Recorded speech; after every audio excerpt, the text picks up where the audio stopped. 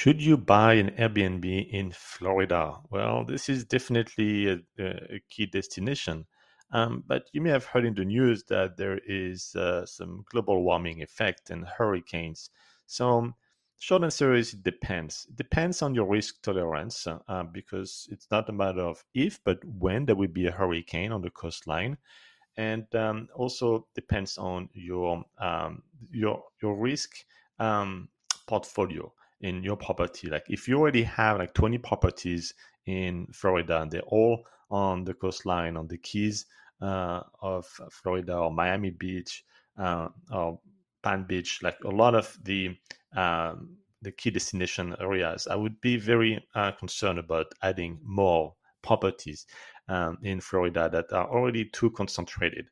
But you could certainly buy some properties in a destination area in Florida that is more inland, like Kissimmee, like near Disneyland. That is certainly another key destination. But don't buy anything. You got to do your homework on the profitability.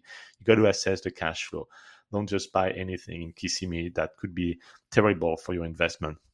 So yes, you could buy property in Florida, but make sure that you are okay with the risk because there is a lot of wind activities with hurricane that could bring your investment south very quickly.